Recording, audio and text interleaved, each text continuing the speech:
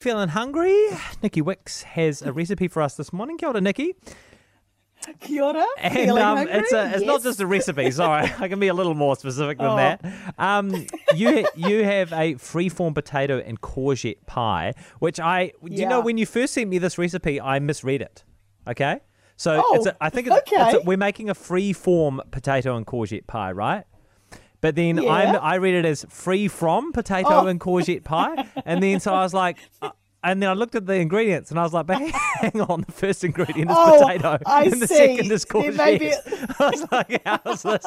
I'm confused. Might have been a little typo on my behalf. No. I just think it's me being. I think it's I'm an idiot. I think that's the problem. Anyway, so it's a free form potato and courgette pie.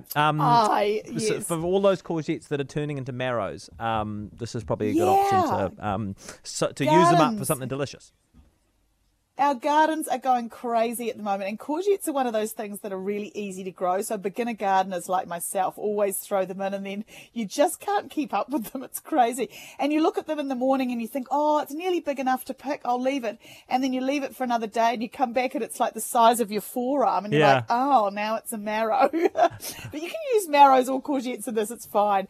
So much beautiful produce coming out of the garden, as well as basil, which I've tucked into this recipe as well. I've got tons of basil at the moment. So, and I call it freeform because you could make it in a proper little pie plate and make it all constrained by some borders or the lip of a pie tin. Coulda, woulda, shoulda. I just make this, coulda, woulda, shoulda.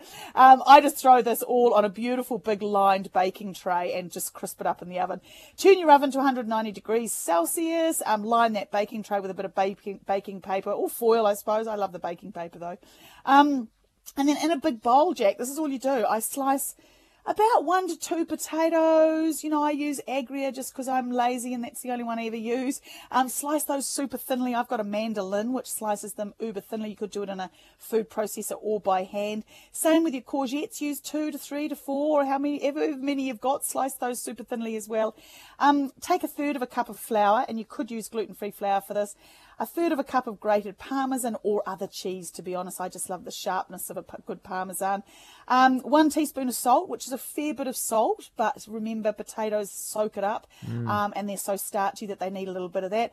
1/2 teaspoon of black or white pepper, nice big pinch of chili flakes, and then just toss all that kind of loosely in a big old bowl so that the veggies get coated in that flour. Drizzle over some olive oil, pile half the ingredients onto your tray, and then put a whole lot of torn basil in there, and then put the other half of that courgette and potato and cheese mixture on top. Drizzle over a bit more oil, and it all kind of starts to settle down as it bakes.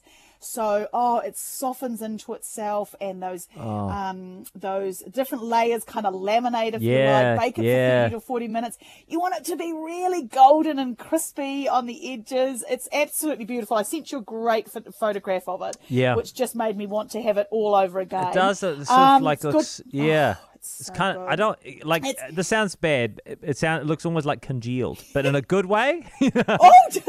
No, you know what I mean. Like it looks like it's a good word. No, I know, but you know what I mean. Like it's kind of reduced down, and everything's kind of blending into each other, and it's delicious. And in the middle, you're right. It's all kind of soft and I use the word schmuzzy quite a lot. Okay, that's but it's only marginally better than mine.